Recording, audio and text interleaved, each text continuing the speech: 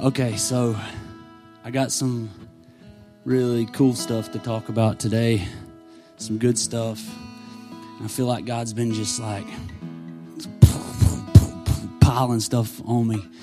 And this morning I had to narrow down because I had like way too much. So I had like a couple different directions that I was praying about going and had a lot. And then Mom came in the office right before, and she gave me another thing that really went with what I was talking about. She felt like God was saying, and that just gave me another direction to have to decide which ones to narrow down. And so I believe it was God, and it was confirmation. And so this, probably a lot of this will just pile and become next week, because it's what God's feeding me right now, and usually whatever He's like downloading into me and cramming into me, it's usually for you guys too, hopefully. If not, thanks for sitting in on my session. I really appreciate it. It's helping me. So that's where we're at. We're going to be turning, if you're turning with me, we're going to be turning to Genesis 4. This week, the verses will be up on the screen. Last week, they couldn't be on the screen because I was. First time we ever tried that, so thank y'all for that. I've got some good feedback. I heard it was pretty good. It was really weird preaching to a camera. Very weird. Trying to like just act normal, but I got no response from you guys. So I realized how much y'all help me and y'all draw out what God's trying to say from me, because Heather's phone is not very good audience. So thanks to you guys for being. I'm glad Wayne was here last week, because I called him out on the video and I was hoping he would be there in his seat. Thanks for being there, Wayne. So, next week,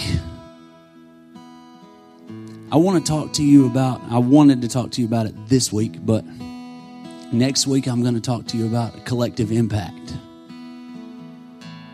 And how all of us together can be so much more powerful than one of us alone, or two or three of us alone, and how me by myself, I can't make the impact that I want to make.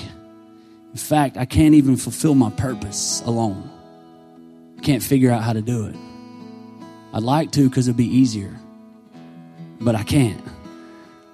So I want to talk to you about collective impact and about being the change that you wish to see in the world. Everybody's got a handful of things they would change in the world if they could. But are you being the change that you want to see? Are you doing the thing? Where are you helping? How are you helping it change? Or do you just stand around talking about how you wish it would change? And how Trump is or isn't changing it? Either way, whatever. What are you doing? Are you the change? Are you giving something bigger? You giving to something bigger than you, me, and mama? Do you give to anything in your life that you can't control or that doesn't benefit you? That's really giving and releasing.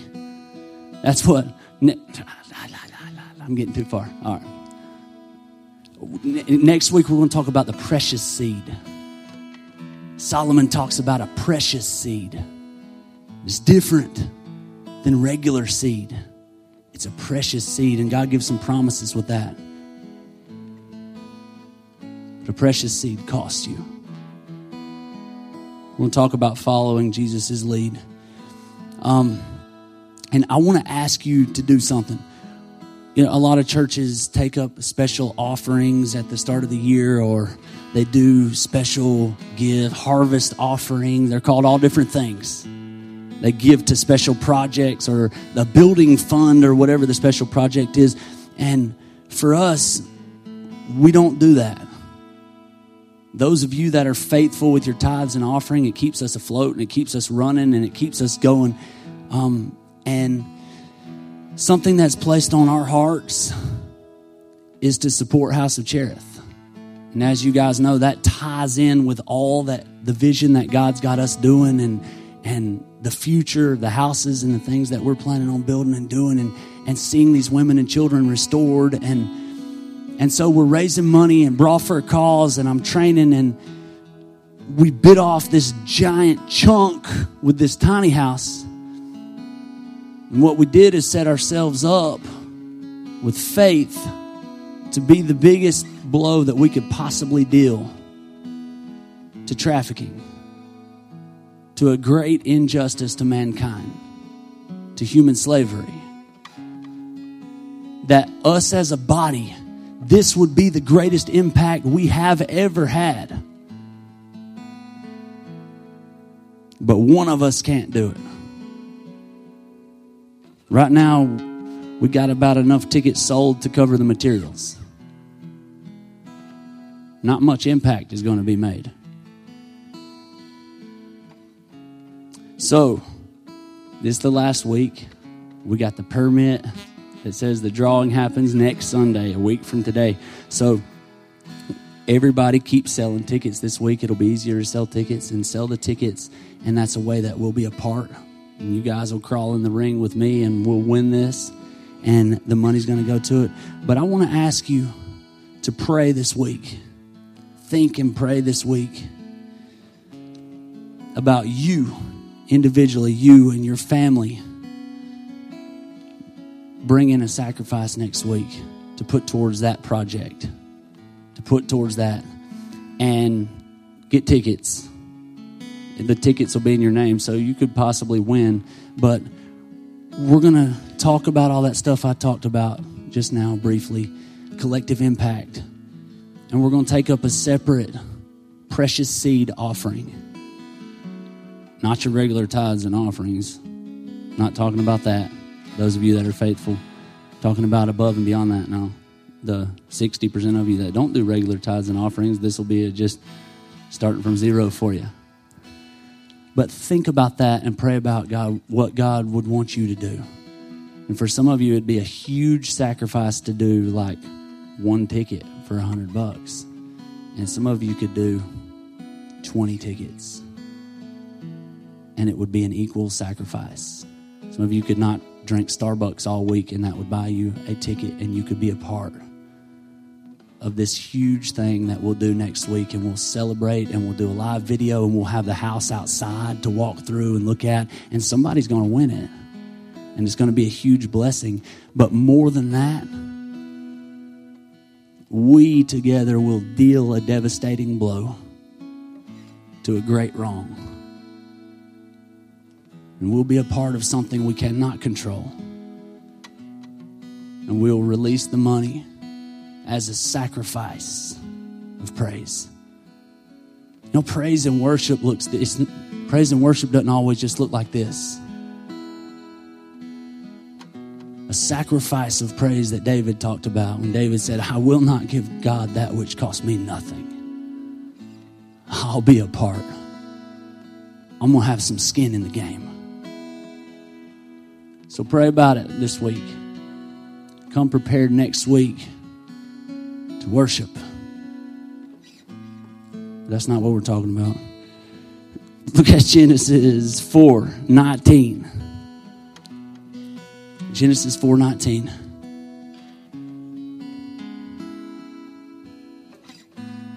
I'm excited about some stuff that we're about to talk about. I feel like God showed me some things that I haven't seen before, and it's kind of exciting. It's like when you cook a new meal, a new dish, and you really you think it's going to be great, and you're hoping everybody else does. I tried that this week and kind of made up this homemade creation at the house before Jesse got home from work. It was like I laid out bacon and weaved it together and then mixed up hamburger meat with some spices and put it in the middle, and then opened up those little round, the little round cheeses. They're covered in wax, and laid them in the middle of it like a log, and then covered it with hamburger meat, and then wrapped the bacon over the top and made like this little loaf, bacon cheeseburger loaf, and that you could just slice it like that, and the cheese is in the middle. And I was like, man, it sounds great. God, I hope this turns out good, because this is going to be our dinner. It's the kind of thing like I make my plate and I'm watching Sky and I'm watching Jesse and watching like, come on, please, please. I hope they like it as much as I do. Hopefully they think it's as good as I thought it would be. And they thought it was pretty good. Sky said the bacon was kind of wet. But whatever. I thought it was great. It's kind of how I feel about this message. Like I feel like, I think it's going to be great. Hope they think so. Hopefully they think it's cool like I do. Today I'm going to talk to you about hurting with hope. You've probably heard that before. Hurting with hope. Well, what does that mean? It means even in the middle of pain and brokenness, I have faith or trust enough to know that it's working. Even in the pain, that God can work it out. That I can grow through it, and that He'll make me stronger. I have the faith to look to the future, to look past the pain, past the storm, peace in the storm. And that gives me hope for the future. You were created to create, we talked about last week, to dream and then materialize that dream. If you're just a dreamer, I have a dream, but you never materialize that dream, then it's a wasted dream. You'll take it to your grave. If you have a dream to write a great book, but you never sit down and write, then it's a wasted dream. We were created to create, to materialize the invisible. We were created in His image. It is faith that returns us to our humanity, we saw last week. So now we're going to look at something super exciting in Genesis 4.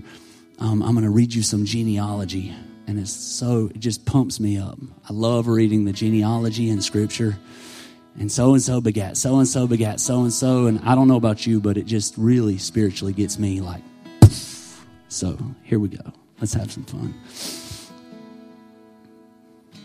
I could have jumped up a little before verse 19 and told you about Cain and his dad and his son and his son. We'll start in 19. And Lamech took unto him 2 wives. The name of the one was Adah, and the name of the other was Zillah. And Adah bare Jabal, and he was the father of such as dwell in tents, and of such as have cattle, or some translations say livestock. And his brother's name was Jubal and Jubal. And he was the father of all such as handle the harp and organ. This was the first guy to ever make an instrument. And Zillah. And Zillah, she also bare Tubal-Cain, an instructor of every artificer in brass and iron. And the sister of Tubal-Cain was Naamah. All right, so this guy, he was the metal guy. So that's what I wanted to read you. The first guy that we just read about was Jabal. All right, so this is like Adam's great-great-great-grandson. And they're just populating the earth way back when time began, and they're walking around. And I'm thinking, God, why in the Holy Scriptures and in the Bible, in this book that's been preserved for years and years, why was it necessary to put this genealogy and tell us who his dad was and who his mom was, and that he was the first one to make a tent, to dwell or live in a tent, and he was the first one to have cattle or livestock. That's old Jabal. So, before him, no one ever had the genius idea to make a tent. They just walked around, and when it rained, they got wet. And when it was cold, they were cold.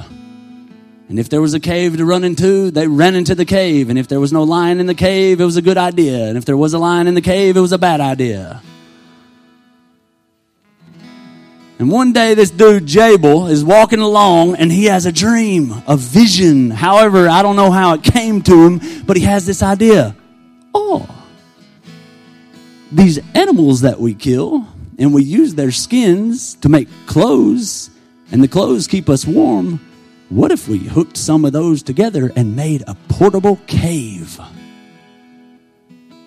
Jabal became the smartest man on planet Earth. So smart that he got recorded in the scriptures. For the first man to ever have the idea to create a portable cave where you know there's no lion. And apparently Jabal didn't like hunting, because it also records that he was the first man to ever have an idea. Why are we chasing these buffaloes and gazelle and stuff trying to get dinner? Look at this cow. It can't even run good. If we captured a bunch of these animals and had our own livestock and fed them, we wouldn't have to go out hunting for food. We could spend our time barbecuing and sitting in our tent out of the rain. Popular dude. He made the Bible. Because to us that might seem dumb, but back then, this guy was awesome. He was creating. He was visualizing something and then making it happen. Finding a way. It had never been done before. So that's Jabal. And then the next thing we read was about his brother, Jubal. And Jubal's probably like, yeah, Jubal, I imagine he's the more sensitive of the two brothers. And Jabal was the strong one. And Jubal was the more sensitive guy probably. And he was probably getting his feelings hurt that everybody thinks Jabal's so cool. Why don't you ever do anything cool, Jubal? Jabal makes tents. Jabal has livestock.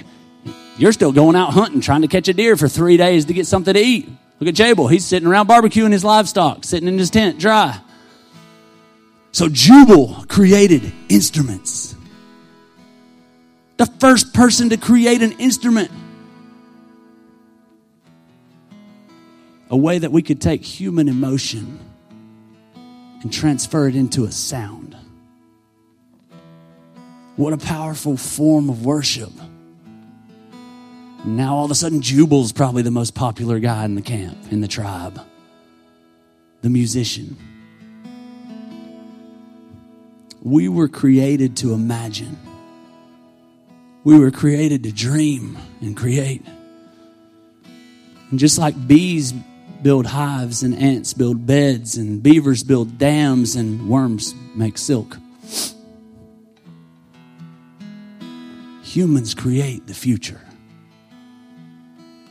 And when we are being who we are called to be and living in our purpose that God has for us, we are creating, we have a hope for the future.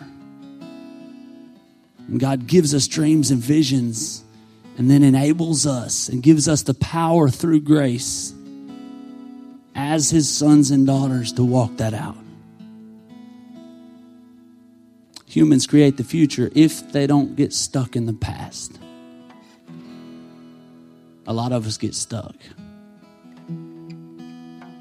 The Holy Spirit, the wind of God, the creative breath of God was put in you for a reason. That's all the same word throughout the Bible. The wind of God, the breath of God, the Holy Spirit, the breath that God bent down in Genesis and breathed into Adam, that breath of life, the same word, Holy Spirit.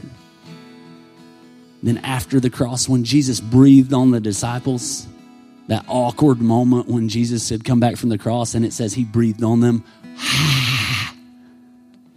I'm like, what the heck, Jesus? What are you doing? He was giving them that breath back that God gave to Adam. And Adam forfeited because of sin. Jesus gave it back to us. That breath, that's inside of us for a reason. You don't have a creative breath inside of you for nothing.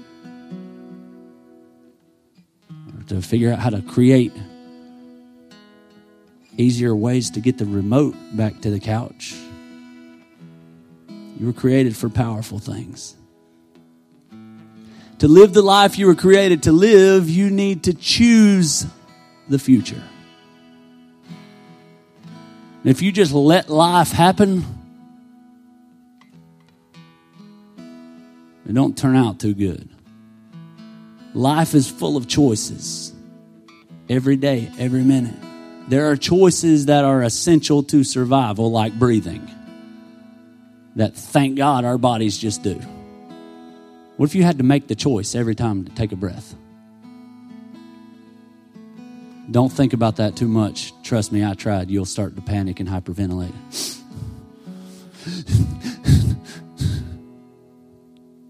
Some things we can do, but there are other choices that are essential to survival, like eating.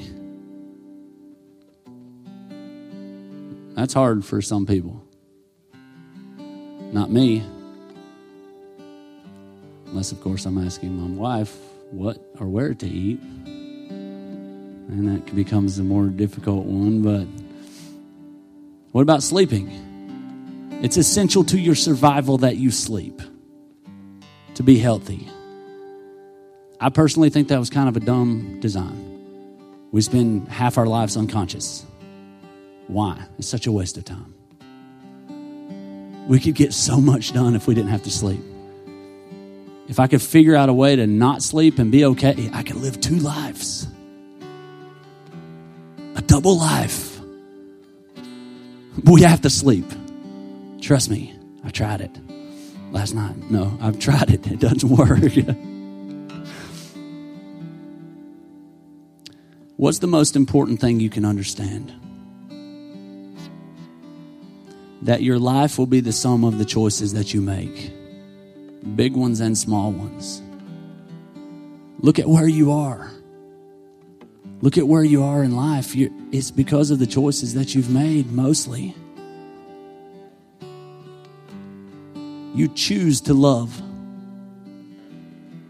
You choose to be led by your fear.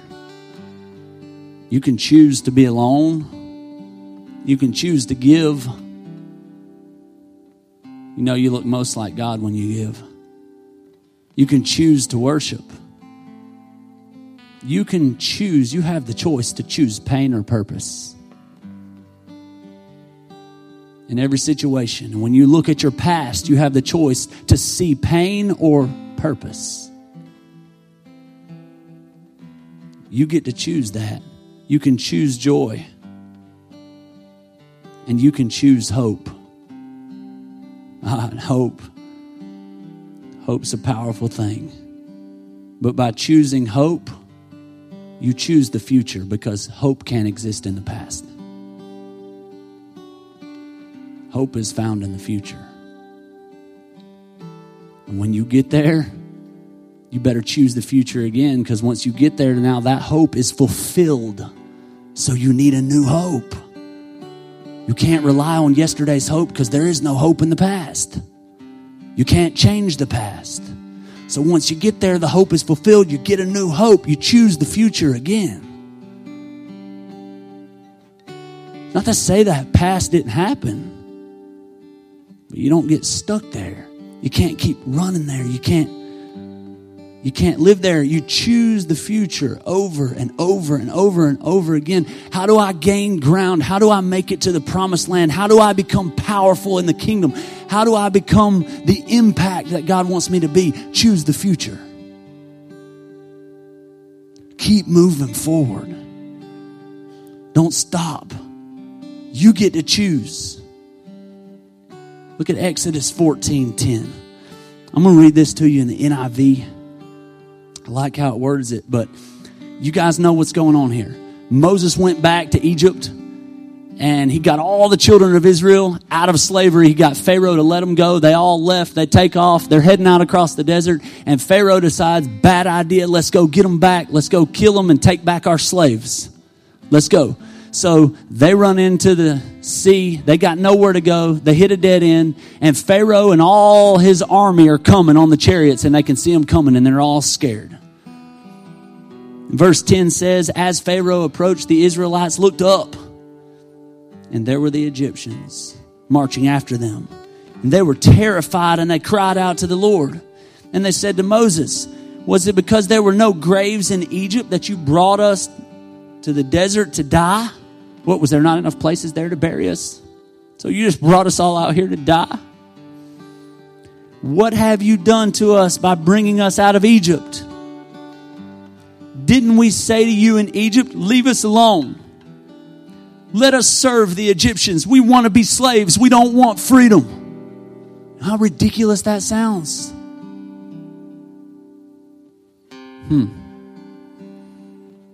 It would have been better for us to serve the Egyptians than to die in the desert. Would it? Moses answered the people, do not be afraid. Stand firm. And you will see the deliverance the Lord will bring you today. The Egyptians you see today, you will never see again. The Lord will fight for you. You need only to be still. Be still and know that I am God. I'm sure you've heard this scripture quoted. The Lord will fight for you. You need only to be still. I'm going to read you one more verse and I want to talk about that. Then the Lord said to Moses, why are you crying out to me? Or why are you praying? What's a weird thing to say, God? What do you mean, why am I praying? Well, I got a million people down here screaming and crying and they're all mad at me and we're all about to get killed. Thought I was supposed to pray. Why are you crying out to me? Tell the Israelites to move on. Move forward. Wait a minute. The Lord will fight for you. You only need to be still. Move forward. You won't be still. Move forward. So when I've heard that verse quoted and said, even to me, it was to say, stop moving forward. You need to just be still and let the Lord fight for you. You stop trying to gain ground. Stop. You're going too fast. You're getting ahead of your resources. You're getting ahead of where you need to stop. And that's not what was happening. What were they doing? We just read it. They were looking at the past. They were running back to their past. They were saying it would be better if I was still a slave. It'd be better if I was still in Egypt. They were running backwards and he said, be still. You're not told to be still when you're moving forward or you're choosing the future. You're told to be still when you are running backwards because you're getting further away from who you are. You're getting further away from who you're called to be. You're running from what God said because it's scary, because it's hard, because you can't figure it out, because it doesn't make sense to you. So you're running away. So when you're told to be still, it's not when you're moving forward. It's when you're running backwards. They were running.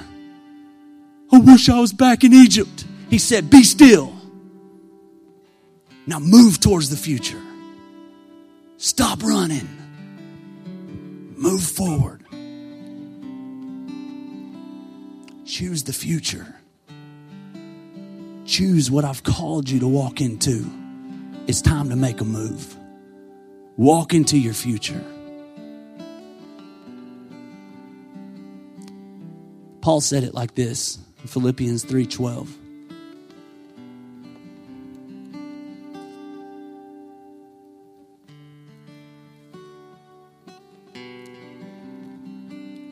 Not as though I had already attained, either we're already perfect or mature, but I follow after, if that I may apprehend that for which also I am apprehended of Christ Jesus. Paul said, I know I'm not there yet. I don't have it all figured out. I got problems. You got problems. We all got problems. I know that. But brethren, I count not myself to have apprehended, but this one thing I do, forgetting those things which are behind. Forget about it. And reaching forth unto those things which are before. It sounds simple, but it's not. I press toward the mark for the prize of the high calling of God in Christ Jesus. Paul says, I choose the future. I choose the prize. I choose the calling that God has on my life. I choose purpose. I will not choose to get stuck looking backwards. Forgetting the past, pressing for the prize, choosing the future, choosing hope over fear. if you're stuck in the past, or if you're just letting life happen, 3 things will happen to you. You'll lose perspective. You will. It happens every time you lose perspective. You don't realize how big you can be. You forget who you are. You lose your perspective. The second thing that happens is fear. You start being led by your fear. We're all afraid. Everybody will be afraid. The greatest warriors are afraid, but they're not led by their fear. They're never motivated by fear. You can't let fear motivate you. And third thing that'll happen, if you're looking back and stuck in the past and running to the past or not choosing the future, is you will want to quit. You'll want to give up. How do I win? Don't give up. Stick it out. Put down some roots. Say, bring it. I ain't quitting. God called me to stand in this place, and I won't quit.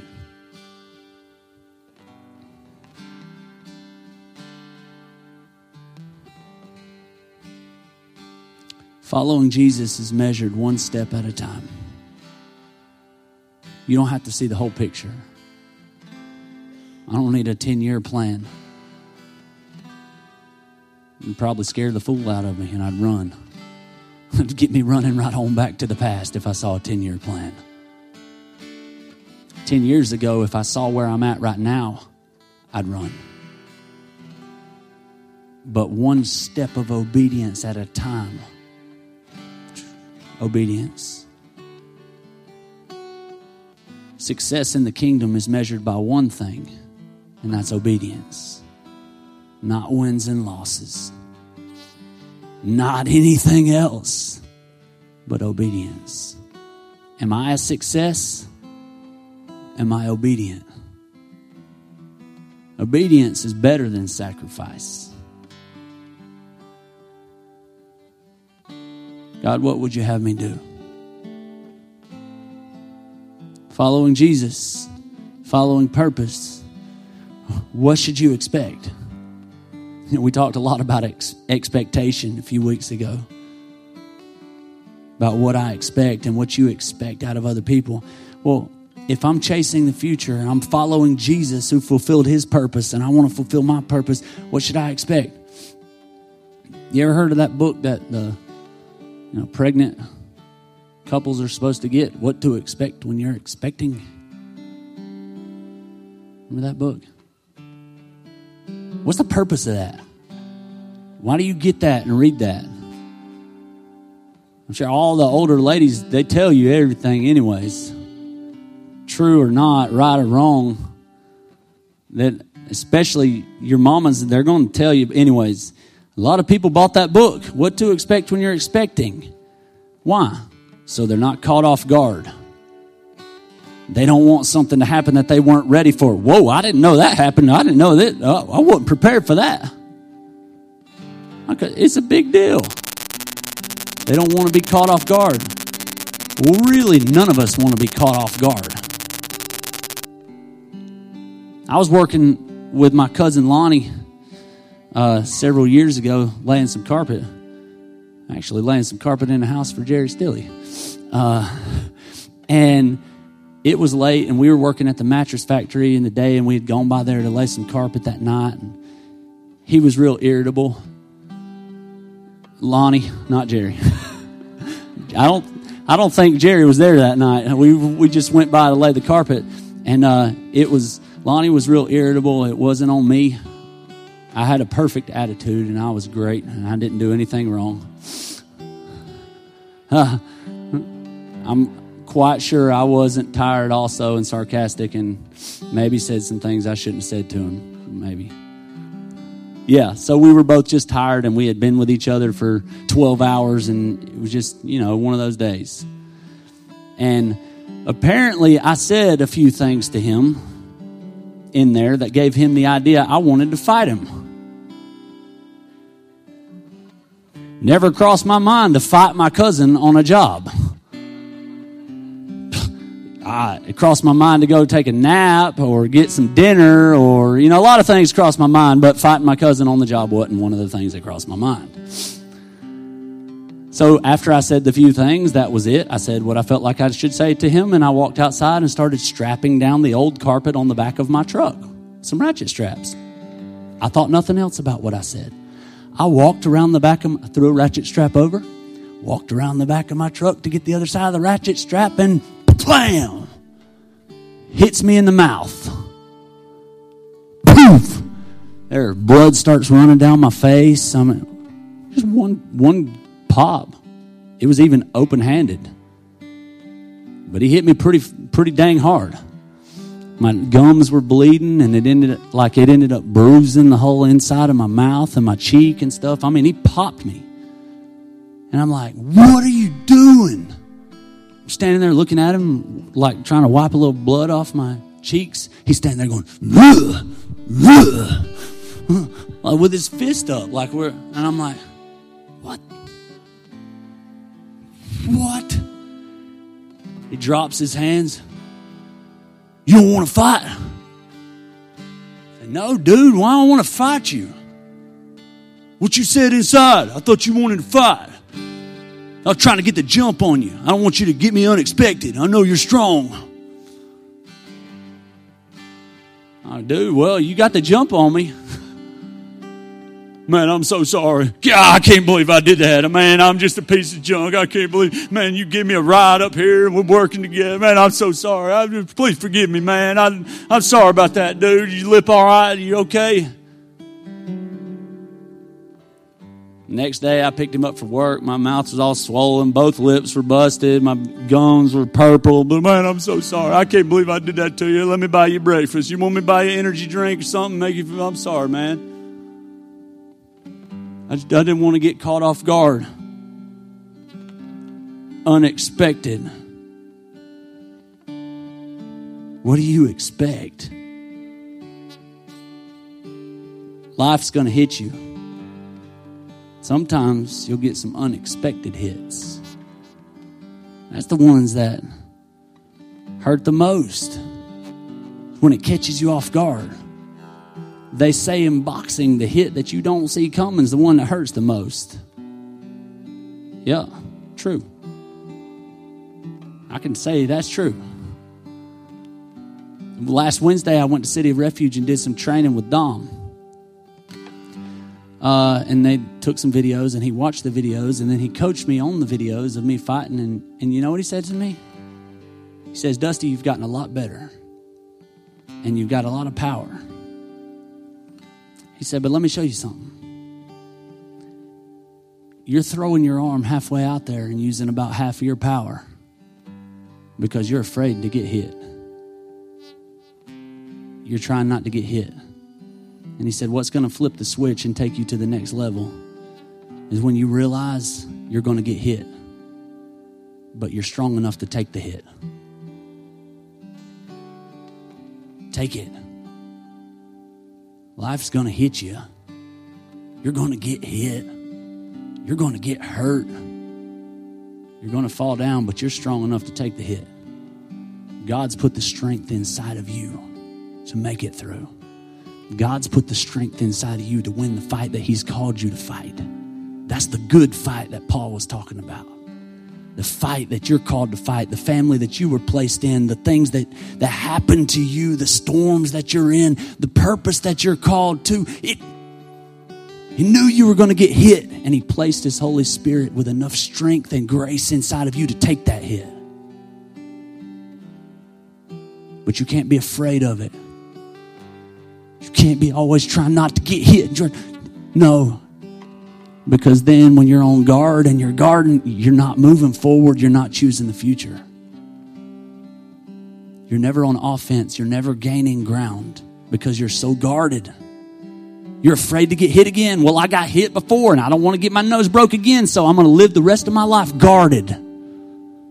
Never advancing. Playing defense and never playing offense. So many people do it. So many people live there. and they never attack. They never move forward. Don't be afraid of getting hit. So what should you expect? You should expect to be loved. You should expect to be in relationship with the Father as a son and a daughter.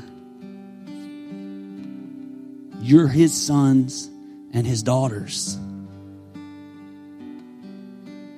You can't do it if you're not coming from that place. If you don't believe that, then none of it works. It's not about works. It's not about what you can do to earn it. It's all based on grace and relationship. If you don't understand that, then you can't do what I'm talking about. It's not possible. Grace is your power. Relationship, grace, that's the power to move forward from the past. I think churches and organizations can be the best hiding places if you learn the lingo and just kind of blend in, and they'll allow you to just be good, not stretch or push you to be more. I don't want to just hide and never really know grace or have a relationship with grace. Jesus is the personification of grace. Right? And we know that Jesus was full of it. Full of grace and truth, Scripture tells us. And that Jesus had the grace of God on him. So a lot of people think grace is just to cover sin. Well, why would Jesus need grace if it was to cover sin? Because Jesus didn't have sin. Grace is so much more than covering sin. There's a saving grace, but I'm talking about a sustaining grace that gives you the power to walk every day. To take that next step, you need his power. You need his grace to remind you who you are, that you're a son, you're a daughter, you have a right. You can come boldly before the throne, Hebrews says. Run into his arms. You're just as welcome in your dad's arms as Sky is in mine. Run to him by grace. Revelation 3:14 says this. So, oh Lord, he's turning to Revelation. We're going to talk about the dragons. No. Check this out. I thought this was pretty cool. Revelation 3:14. So John's writing this letter, and let's just read it and then we'll talk about it. Verse 14 says, and unto the angel of the church of the Laodiceans write these things. Saith the Amen, the faithful and true witness, the beginning of the creation of God. I know thy works, that thou art neither cold nor hot. I would that thou wert cold or hot. I know you've heard these verses before. So then, because thou art lukewarm and neither cold nor hot, I will spew thee out of my mouth. Because thou sayest, I am rich and increased with goods, I have need of nothing, and knowest not that thou art wretched and miserable and poor and blind and naked. Dang. He's writing this letter to the church, the Laodiceans, the church at Laodicea. Because you're rich, saying because you have money and you think, I've got everything I need. You don't even realize. As many as I love, I rebuke and chasten. Be zealous, therefore, and repent. Change directions. He's saying, do something different. Behold, I stand at the door and knock.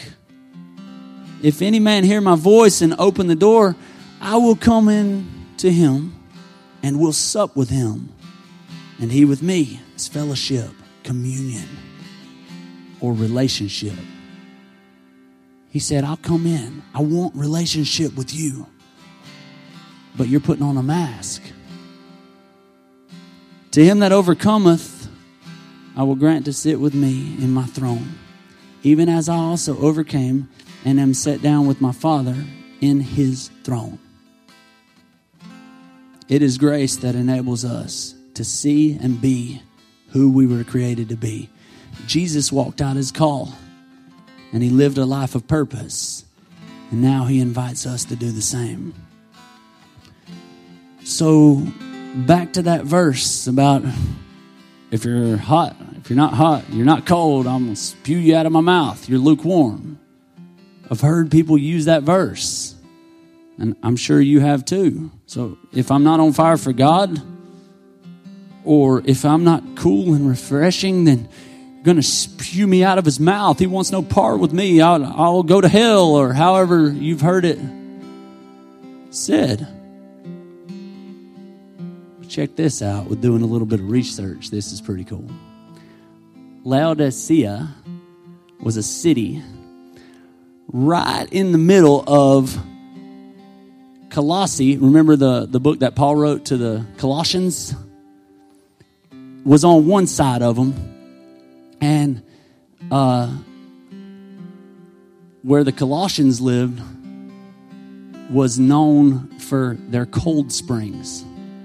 They had these natural springs that were just ice cold. And they were known for to be refreshing. People would travel from far away just to drink of their waters, and the refreshing drink of the cold waters. Like, they didn't all have freezers with ice cubes in them like we do, or McDonald's to whip in and get a cold drink. So that's like what they were known for, was their cold natural springs. And they would bottle their like mineral water, or that's what they were known for. On the other side, Laodicea was right in the middle of, there was another city on the other side called Hierapolis. Maybe I'm pronouncing that right. But Hierapolis, there are still ruins there today of that city. And it was this famous city because it had hot springs, natural hot tubs. And it was known for and famous for their healing properties of the hot water.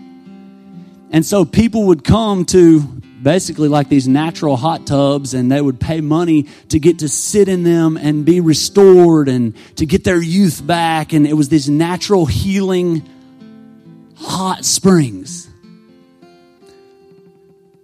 And so the people from Laodicea would go and get the burning hot healing water that the other town was known for and what they were famous for and what their purpose was.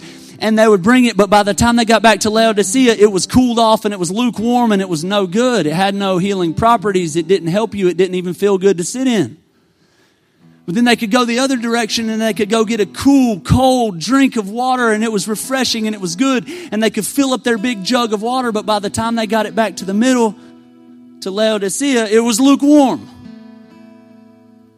Whether they went and got the hot or they went and got the cold, either way, once they got back home, it was lukewarm. Because they were trying to be what somebody else was, or they were trying to take what somebody else's gifting, and they were putting on masks rather than embracing where God had them and what they were supposed to look like and who they were. They were trying to look like somebody else or be what somebody else had, or go get this because there's the next greatest thing. I got to go get that, or chasing after that, rather than being who they were supposed to be.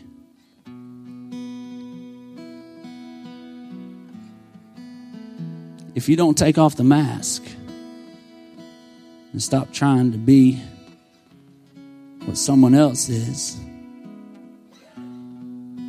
how can you be what God wants you to be? I think grace needs to be experienced. It's really hard to just give you a list of rules and say, follow these rules, and that's grace.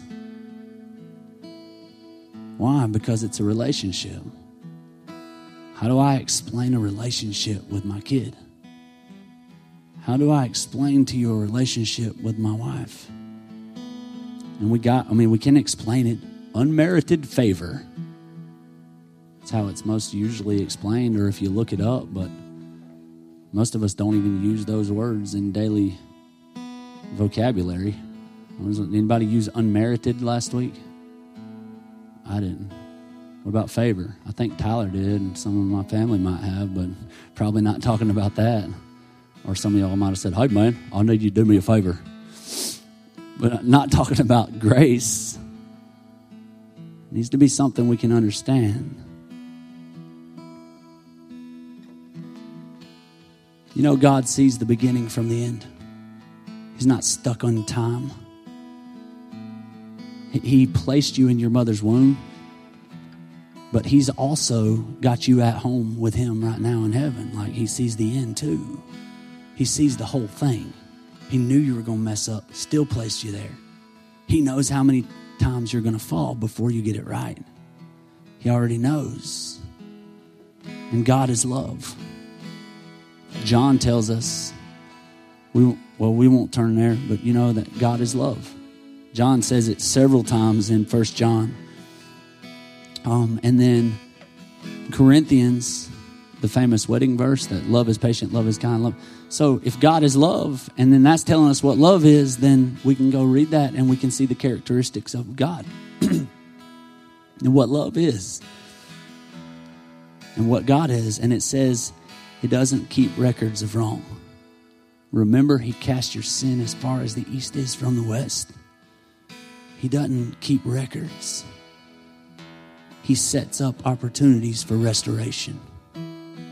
Over and over and over. He just wants you home. And every time you fall down and every time you mess up and every time you make a mistake, it's an opportunity for restoration. It's an opportunity to bring you home to the heart of your Father. Just turn back towards home. He chases you. He's the one that will leave the 99 and come after you. Religion says, I messed up. Dad's going to be mad. Grace says, I messed up. I better call Dad. What do you want to be? As a father, how do I want my kids to be towards me?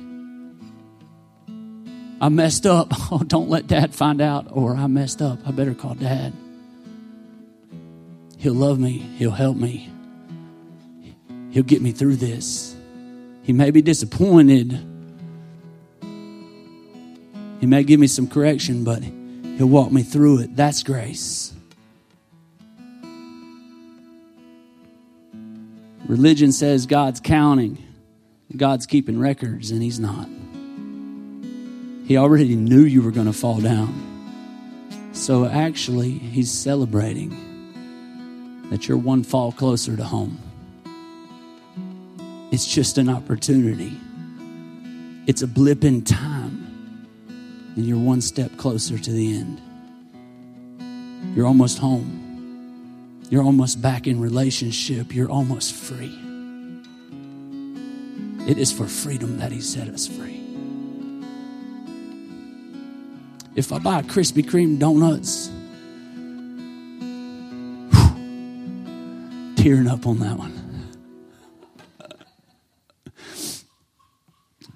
Malachi bought some Krispy Kreme donuts this week for a fundraiser. He paid way too much money for them. Brings them in the house and makes an announcement to every person in the house.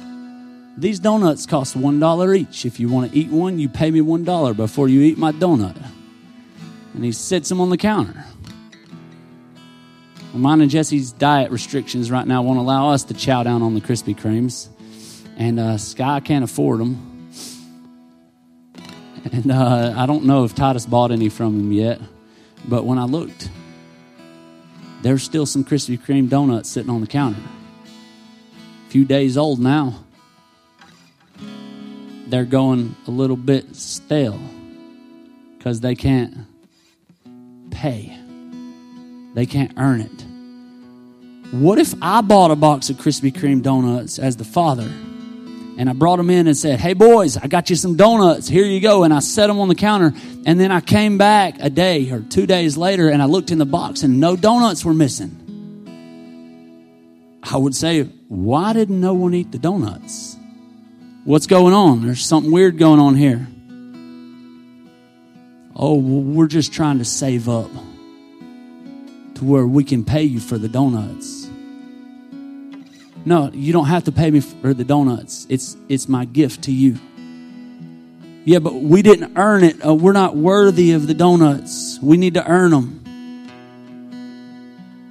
And they don't tap into the power of the Krispy Kremes. They don't taste its goodness.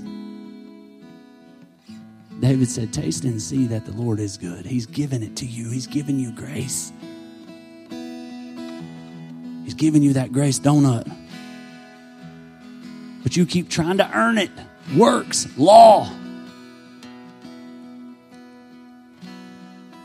The kids sit in the living room having meetings, and I overheard them in there having meetings talking about the donuts. 3 steps to get to eat one of Dad's donuts. And Malachi's preaching to his 2 younger brothers about how you could step up and get a donut. And then they sing worship songs. Donuts are enough. Donuts are enough for me. Sky lifting his hands and crying. Father, give me a donut. Give me a donut. And Titus is rubbing his shoulders and praying for him. It's ridiculous. Right? I'm going to go in there and eat the donuts myself. God's not like me. That's how we treat grace. We come into church services and we listen to people tell us you got to do this to get free unmerited favor. What? I got to do a bunch of stuff to get it? I got to be good enough or earn it? Or we sing songs about it, but then it's great to sing a song, but hey, let's sing a song with a donut in the hand. Donut on, donuts are. Let's tap into that power. Let's not just talk about it, not just sing about it. Let's eat it. Let's let it help us. Let's let it energize us for the road ahead. Break the bread. Krispy Kremes.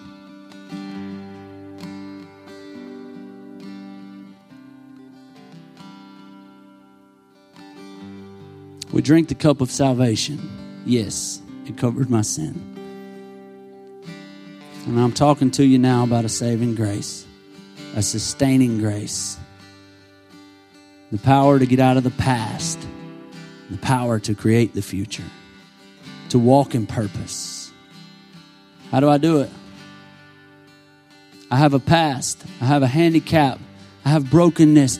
I was abused. I was hurt. She left me. On and on and on and on. I can tell you 100 different excuses. So let's close by reading 2 Corinthians 12, verses 7 through 10. And we're done. Paul said this. Because of the extravagance of those revelations, and so I wouldn't get a big head, I was given the gift of a handicap. Woo, thank you. To keep me in constant touch with my limitations. Satan's angel did his best to get me down. What he in fact did was push me to my knees. No danger then of walking around high and mighty. At first, I didn't think of it as a gift. In fact, I begged God to remove it. 3 times I did that. You know what he told me? My grace is enough. It's all you need. My strength comes into its own in your weakness. Once I heard that, I was glad to let it happen. I quit focusing on the handicap and began appreciating the gift. It was a case of Christ's strength moving in on my weakness. Now I take limitations in stride and with good cheer. These limitations that cut me down to size, abuse, accidents, opposition, bad breaks. I just let Christ take over. And so the weaker I get, the stronger I become. In my weakness, King James says, not in spite of my weakness. Not God will figure out how to work around it. He said, in my weakness. God doesn't work around brokenness. He works through it. Or another place, Paul said, I fought the good fight. Timothy, I've run my race. I've run the course. I fought the good fight. And remember what he said? I kept the faith. I lost a lot of things, but I kept the faith. We talked about last week that faith is what returns us to our humanity. Faith is what gives us the power to create the future. That faith, that trust, that hope is what makes us human. It's our faith. Paul said, I kept the faith. You may have lost some things, but keep the faith. Keep believing. Keep choosing the future. You may have lost a job. Keep the faith. You may have lost a spouse. Keep the faith. Some of you lost a kid. Keep the faith. We've all lost some stuff. But keep the faith. Keep moving forward. Trust, believe, hope for the future. And when you get there, hope again. Keep moving forward and know who you are. Believe who you are. And access the grace that is freely yours. Let's pray. Hey, Dad, thanks. Appreciate you showing up. Wouldn't have been that good without you. Thanks for speaking to us in a real way that we can understand. Thank you for loving us. Help us to be the people that you've called us to be. Help us to choose the future and not the past. Help us to move on, move forward. God, we love you. We thank you for loving us. Thank you for all that you're doing. In Jesus' name, amen.